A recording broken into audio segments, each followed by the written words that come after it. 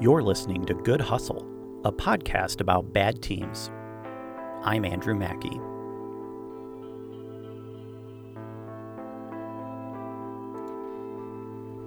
Hello, everyone, and welcome back to Good Hustle, a podcast about bad teams. I just want to say thank you to everyone who subscribes to the channel and for giving us a listen. Each week, we seem to be doubling the listener numbers, and I can't tell you how much that means to me. Thank you to everyone that has given us a 5-star review on Apple. We now have enough reviews to show up in searches, so thanks for the assist.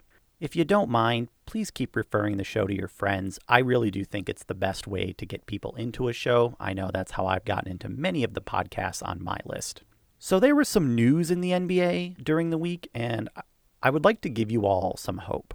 It's not a thing that Good Hustle is known for, but in the wake of all of this Golden State Warriors starting 5 All-Stars from last season, I would like to give you some hope. I'm coming to you in a time of deep need, NBA fan. I'm reaching out my hand to offer you the story of great expectations, high pressure, and ultimately, unmitigated disaster. Not all super teams work. In fact, some are terrible. We're going to follow a recipe for disaster. Starting with a strong-headed, shoot-first, all-time great shooting guard, add a quieter accessory, a coach who wants to prove he can do the job on his own terms, and let's sprinkle in a potentially generational talent who has been a bit of a head case up to this point, in a contract year who's going to want to make as much money and get as much attention as he possibly can. Now, we're going to drop this mixture into Los Angeles, so there's the maximum attention of the basketball world. Ladies and gentlemen, this is episode 4 of Good Hustle, the 2012-2013 Los Angeles Lakers. Chapter 1. Friends can come and go, but banners hang forever. The league-wide opinion was that the Lakers were pretty good from the season before. They had finished the previous year with a talented roster led by a Hall of Fame talent in Kobe Bryant.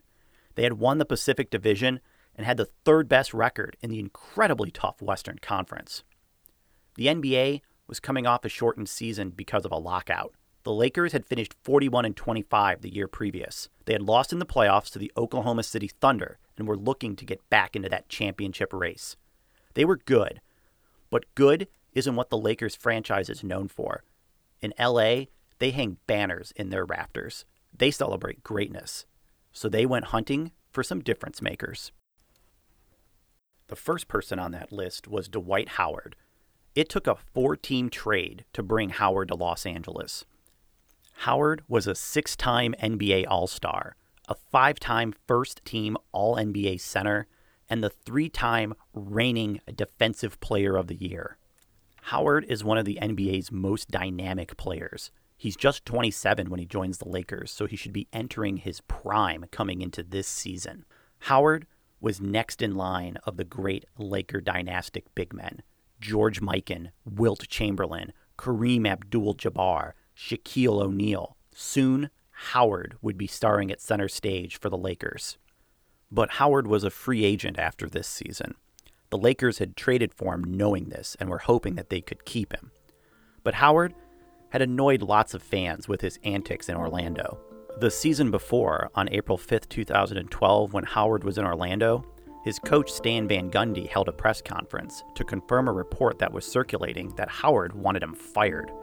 As soon as he stood before the assembled media, Van Gundy said he was, quote, uncomfortable with BS, and that he knew Howard had requested to team management to get him fired. When it comes out that one of the highest profile guys in the league has asked for his coach to be fired, it's gonna be a story, Van Gundy said. Here's where things get weird.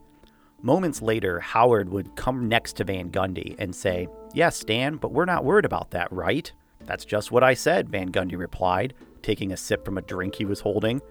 "We've got to be worried about winning games."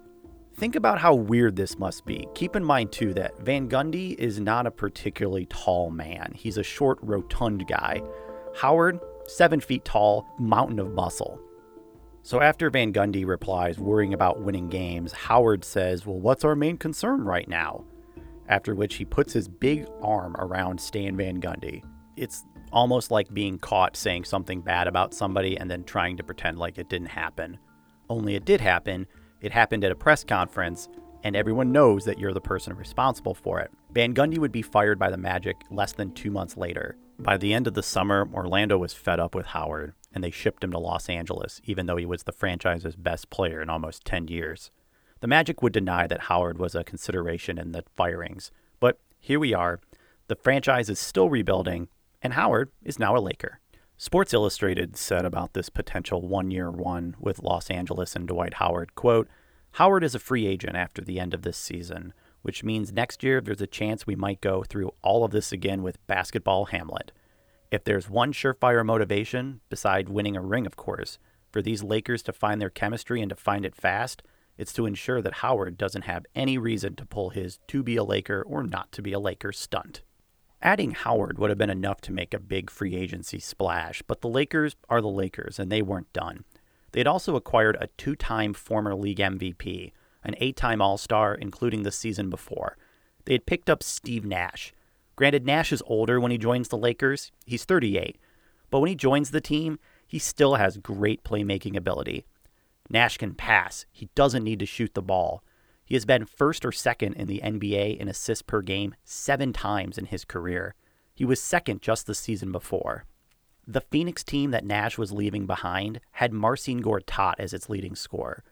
If you don't know anything about the NBA, know that Gortat is a defensive specialist who still plays in the league, but he hasn't scored as many points per game as he did that one season that he was playing alongside Nash. If you do follow the NBA, I'm going to let you think about how good Steve Nash was that he got 15 points per game out of Marcin Gortat.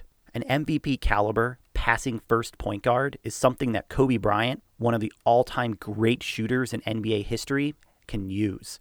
He has never played with a distributor of the basketball of Nash's caliber in his entire career. Fans are expecting fireworks. So let's move on to the centerpiece of the team, Kobe Bryant. The Lakers, since the end of their early 2000s dynasty, had been led by Bryant.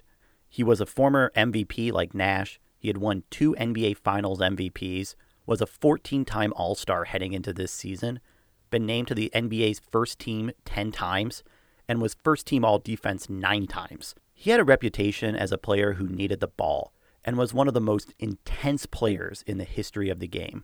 Bryant had clashed with all-time great teammate Shaquille O'Neal, which led to Shaq being sent to Miami. He had battled with his legendary head coach, Phil Jackson, the same Phil Jackson who had coached Michael Jordan to 6 NBA titles and Bryant himself to another 5. He too was now gone, but Bryant remained, the face of the Los Angeles franchise. Another centerpiece of the squad was Paul Gasol. Gasol was a versatile, dynamic Spanish power forward. If Howard was to be the Lakers' muscle in the front court, Gasol would be its finesse. A 7-foot, 4-time All-Star with silky smooth moves inside to match a shooter's touch, Gasol had paired beautifully with Bryant during the Lakers' 2 championship seasons in 2009 and 2010. When he came over to the NBA in 2003, he was the face of the quickly developing Spanish basketball landscape. Gasol was following in the footsteps of European stars Dirk Nowitzki, Drazen Petrovic, and Toni Kukoc when he was selected 3rd overall in the NBA draft. He was traded to the Lakers in 2008 and had been a major part of their team. Filling out the starting lineup was Metta World Peace, formerly known as Ron Artest. World Peace was a defensive specialist who had joined the team in 2009. He had won the 2004 Defensive Player of the Year award, but was most famously known as a human stick of dynamite, who had once been suspended 86 games by the NBA, which to this day is the longest suspension for an on-court incident. World Peace was suspended for being at the center of the infamous Malice at the Palace game in 2004. With 45.9 seconds left, a fight broke out on the court between several Pistons and Pacer players. After the fight was broken up, a fan threw a drink from the stands at World Peace while he was laying on the scorer's table.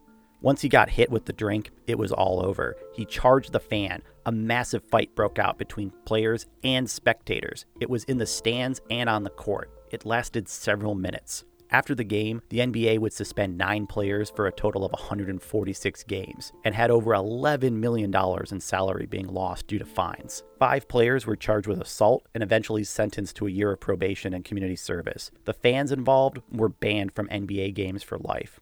It's a really ugly look for the league.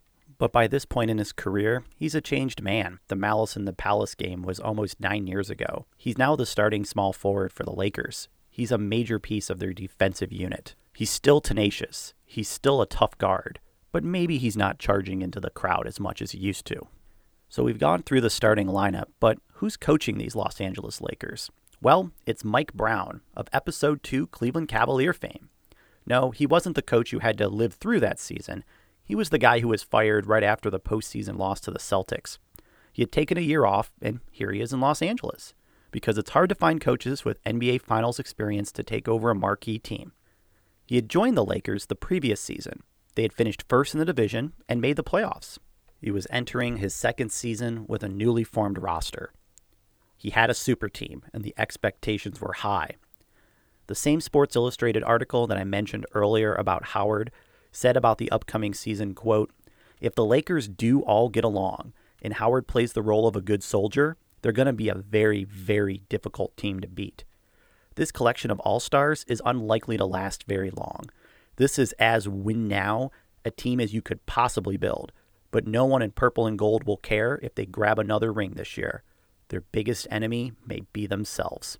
When it came to figuring out who would be the matchup in the NBA Finals, lots of preseason experts predicted that LeBron James and the Miami Heat would win the Eastern Conference.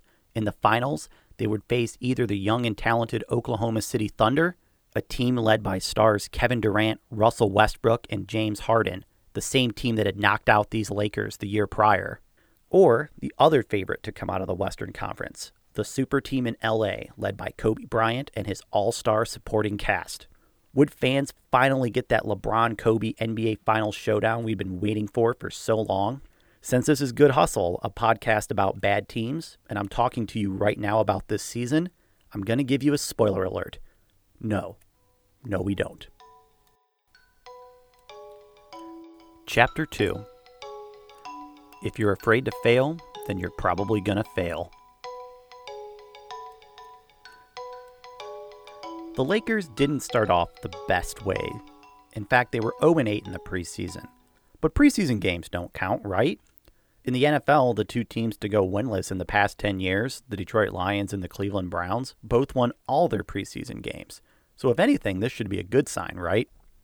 But then the games started for real, and the Lakers began 1-4. Howard had back surgery in the offseason and was kind of working his way back into form. Steve Nash had missed 3 games, but the Lakers management, they had seen enough. Mike Brown had to go.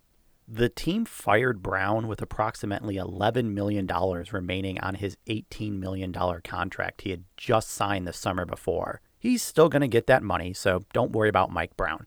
And just like in episode 2, we can say goodbye to him for now. Assistant Bernie Bickerstaff would take over for 5 games. He got the team back on track. They'd go 4-1 during his brief stint. While all of this was going on, there was a media storm as to whether or not the Lakers were about to bring back Phil Jackson for a 3rd time. Jackson in LA would do a bit of a strange dance about the vacancy. At the center of it was how much the Lakers were willing to pay Jackson, and how many games he would actually be able to coach.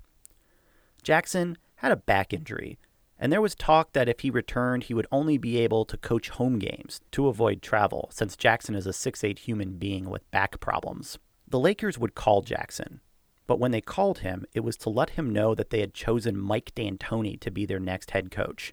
Jackson was stunned, according to sources. He had been under the impression that it was, quote, his job to turn down, although no formal offer had been made to him. Reports indicated at the time that he was leaning towards accepting the offer to coach, saying that it would be impossible to say no. The Lakers thought that Mike D'Antoni, a coach known for a fast-paced, go-go-go style of offense, would best suit this team. He was hired as the new coach, effective immediately. D'Antoni had most recently been the coach of the New York Knicks, so he was used to being under a microscope. He had also been the coach of the Phoenix Suns during Nash's best years, so he was used to running a shoot-first, high-tempo offense that LA fans would be excited to see. Before the season, articles had reported that Mike Brown, the old coach, was merely the team's defensive coordinator, and that Kobe Bryant was running the offense. With the defensive-minded coach gone, the team was playing terrible defense, and they were struggling to run D'Antoni's new high-pace offense. It was trouble on all fronts. On January 23rd, things were looking really bad for the Lakers. They were 5th in scoring and 26th in defense. Before the game with the Memphis Grizzlies, they had a meeting. Coach D'Antoni started it by saying he was tired of reading newspaper stories about players questioning his offense or wanting more touches. Bryant said the offense needed to slow down, while Howard expressed displeasure with the system. D'Antoni then told the team to stop worrying about offense and start playing better defense. He then asked players to speak up. Steve Nash went first. He said he didn't care how the Lakers played, whether it was via pick and roll or fast break or whatever. He just wanted everyone to be comfortable in the system. It was seen as a sacrifice for Nash, who played 4 seasons under D'Antoni's run-and-gun offense in Phoenix and had won 2 MVPs while doing it. Then, Kobe Bryant spoke up, acknowledging he could be hard to play with and asking Howard if that bothered him. Dwight Howard's answer was unclear, though he did not engage Bryant in nearly as vocal a manner as Bryant engaged him, reports at the time said. He didn't go back at Kobe, said a person who witnessed the meeting. Meeting done, the team would lose that night in Memphis. So as we get to the halfway point of the NBA season and the All-Star break, the Lakers have a record of 25-29. They're 3.5 games behind Houston for the last place in the Western Conference playoffs. D'Antoni predicted that the Lakers would need to win 45 games to qualify, requiring them to finish the season 20-8. The Lakers were 3-0 in their first week back, and Bryant was named the Western Conference Player of the Week. Kobe said he was in attack mode since the All-Star break, but was reacting to the defense to determine if he should score or be a playmaker.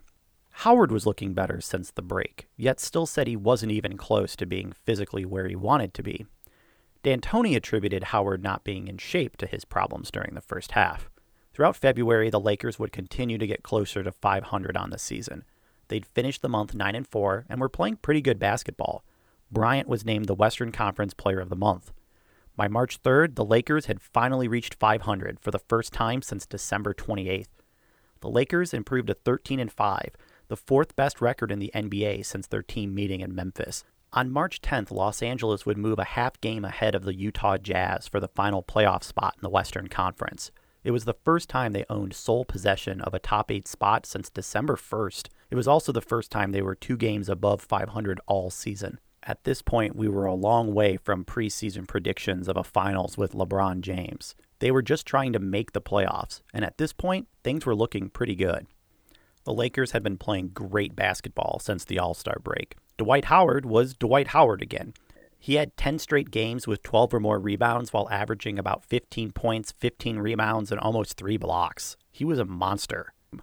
During this stretch, Metta World Peace got injured and had to have surgery, which initially placed him out for around 6 weeks, but he would return 12 days later. In his absence, D'Antoni played with the lineup. He started using a 7-man rotation, with Kobe Bryant playing close to all 48-minute every game.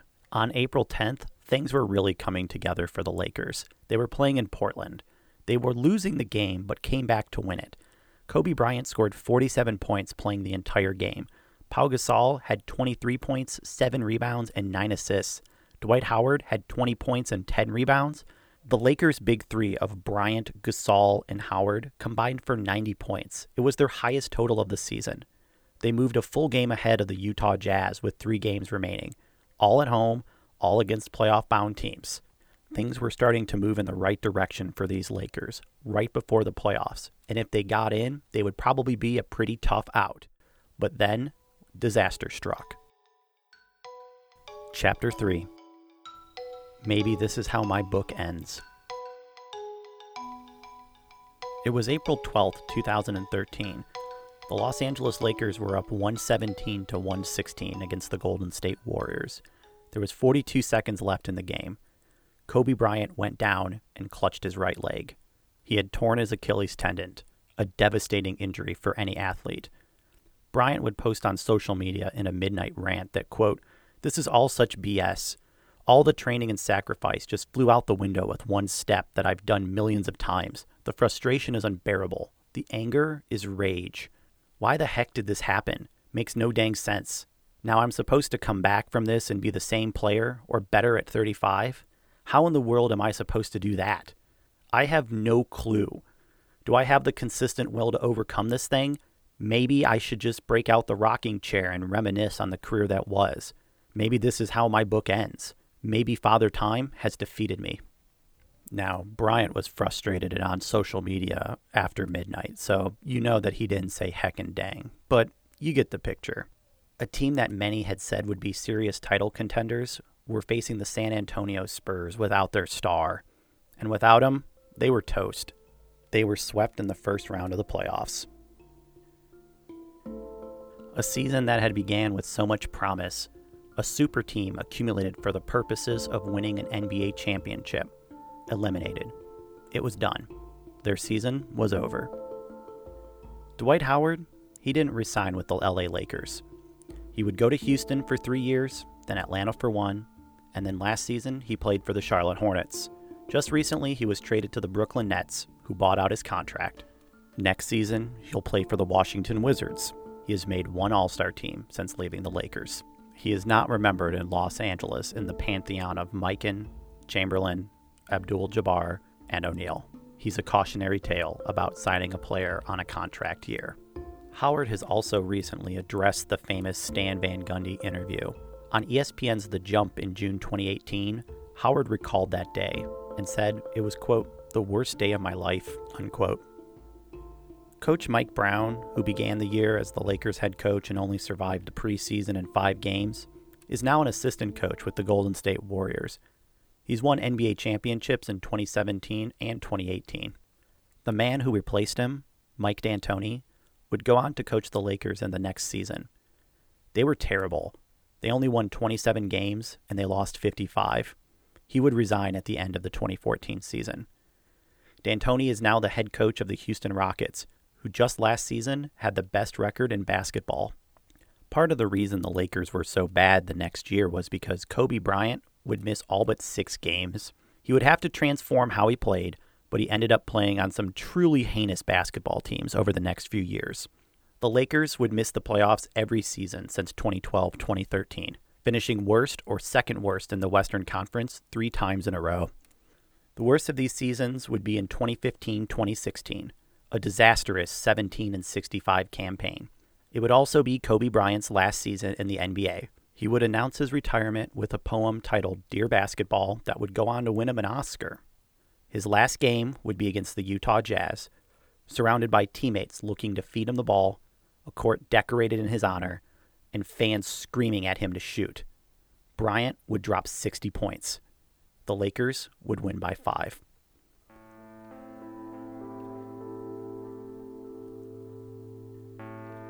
Have a season you'd like featured on Good Hustle? Visit us at listentogoodhustle.com. Good Hustle is created, written, and hosted by Andrew Mackey. You can find me on Twitter at Andrew Mackey and on Instagram at Hello Mackey, and that's spelled Mackey. The show has an Instagram. Please feel free to give the show a follow at Listen to Good Hustle.